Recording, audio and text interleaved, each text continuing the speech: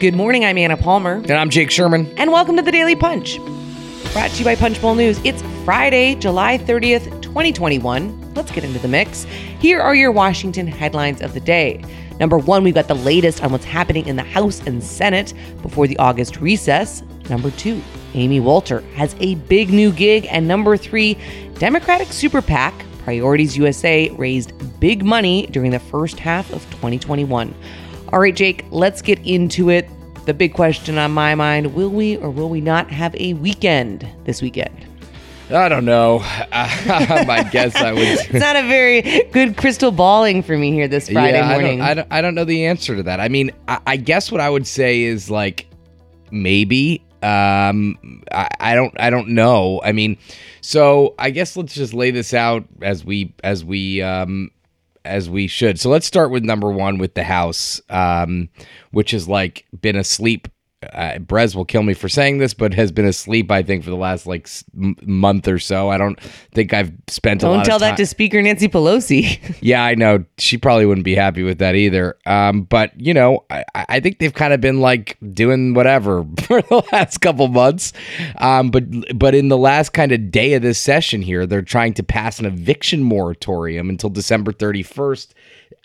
We didn't hear anything about this on the Hill. I mean, we knew it was possible that they would do this, but they just brought it up yesterday, and they're trying to pass it. Everyone's pissed off. I mean, we spoke to AOC yesterday, who was irate, and she's just like, "What is the administration doing? Like they should have been on this months ago." And she represents a district and, frankly, a state where the eviction moratorium in a city like New York is incredibly important. She represents one of what they call the outer boroughs, Queens, and she was just all over this yesterday. I just want to say one thing, though. I mean, I think the key point here is they haven't been on it. And even if the House moves on this, it's not as if the Senate is going to support it. So it's unclear what the end game is. The Biden administration clearly feels like their hands are tied after a court ruling, and only kind of recently has turned their attention to this massive issue when you also have big industry groups like the National Association of Realtors and others saying this extending the eviction moratorium is unsustainable. So, you have a lot of different issues at play, and it seems as though they're really coming at this at the last minute. Yeah, and also the Republicans don't control any part of government, but I talked to Patrick McHenry yesterday, who said something similar to AOC, but said they should pass his bill, which would provide money to people who owe rent, a similar kind of idea. Instead of saying extending the eviction moratorium, he said, well, why don't we just pass more money so people could pay back rent? So anyway, a complete mess. I don't know if it's going to get passed today, but let's move on to the Senate. Number one, they have a 11:30 a.m. vote on the motion to proceed to another bipartisan infrastructure bill. This should pass another legislative hurdle, but here's the weird kicker here in a very Washington development that we don't actually have a bill yet. So they're voting. They're still But hey, voting. Let's vote. Why not? They're still voting on a bill that they don't have text of. And they were wrestling last night, and we were trying to chase this last night. There were some problems on broadband language, which you actually, I think, tipped us off to a couple days ago. And we said, this can't be real because this is like the core of the bill. I think broadband is not falling out of the bill as we had thought, but broadband was an issue yesterday. Marie Cantwell of the Commerce Committee had some problems with the language that was struck by Susan Collins and Jeanne Shaheen, a Republican and a Democrat. It's $65 billion in broadband deployment. That's a big line item, to be honest with you, in any bill, but $65 billion. But like, there's not removing the broadband would cause this to fail. I know the White House, I talked to the White House yesterday afternoon or evening. They were very involved in this as well. We've been told that these issues have been resolved, but like, you could tell if they're still, messing around with language on the bill of it, with the substance on the bill, then they're not writing it yet, kind of, and it remains a problem. Yeah, absolutely. I mean, I think the big other question that I kicked off this whole podcast with was we don't know what the Senate's schedule is going to be here over the weekend or really over the next few weeks. I think it's really unclear what the timeline is going to be for voting on this bipartisan infrastructure package, largely to your just most immediate point that we don't have bill text. And so as much as Schumer is trying to push the chamber to take up this bill, he also wants them to take up the $3.5 trillion budget resolution once it's completed action on the bipartisan package. So I think a lot of people are forecasting, maybe we'll be done the first week of August, but it doesn't seem that way to me. No, we will. Let me take it a step further, Anna. We won't be done the first week of August. The first week of August is now. So if somebody thinks that they're going to be done this week, that I don't know what to tell you. They're just not going to be done this week. I would have to imagine we could take this turn off the highway for a second here.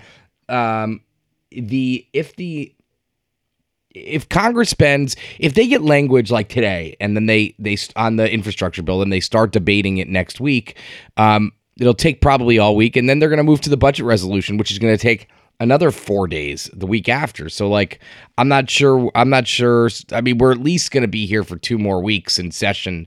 I don't think there's a doubt about that. And then the other question is, does the House come back and try to pass the budget? And how hard is that? And all that stuff. So, I just think that August is, I don't know if it's shot, but it's certainly, we're certainly going to be around for a long time. All right, let's move on to the number 2 story of the morning. Amy Walter. She is taking over the Cook Political Report. Big news in our world, certainly in the political forecasting world. I sat down yesterday in a virtual interview with her, just talking about the magnitude of the decision. She's been at the Cook Political Report since 1997.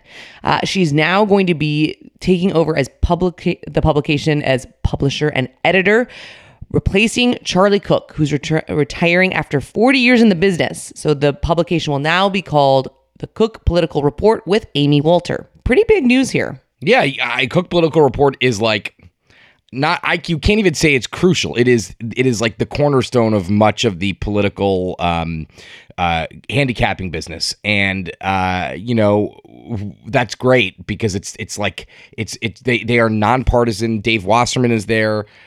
Jessica Taylor's there. Amy's going to be leading it. I mean, Amy's incredibly talented, very, very, very well respected in the community. I would be remiss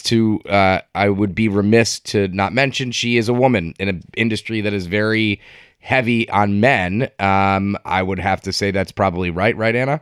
Yeah, no, it's a big deal in terms of just kind of the shifting of power and leadership here in Washington, and we're seeing that in other industries as well, as women are rising up in the ranks. And actually, Amy and I talked pretty extensively about that and kind of her role mentoring a lot of women over the last 20 plus years. You can check out that on our YouTube page, but also is in Punchbowl News AM.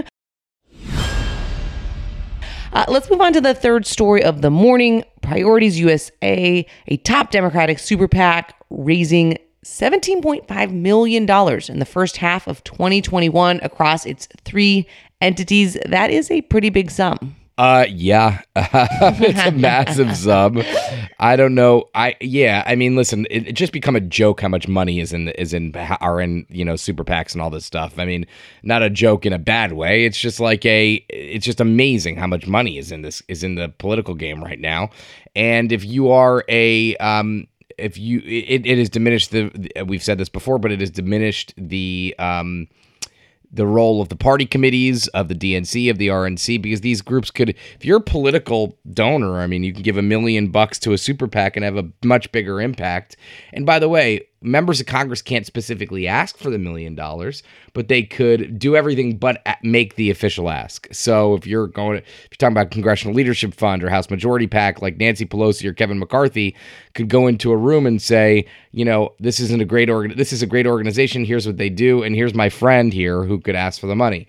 So a much more efficient way, I think, a lot of members of the leadership have found to raise money.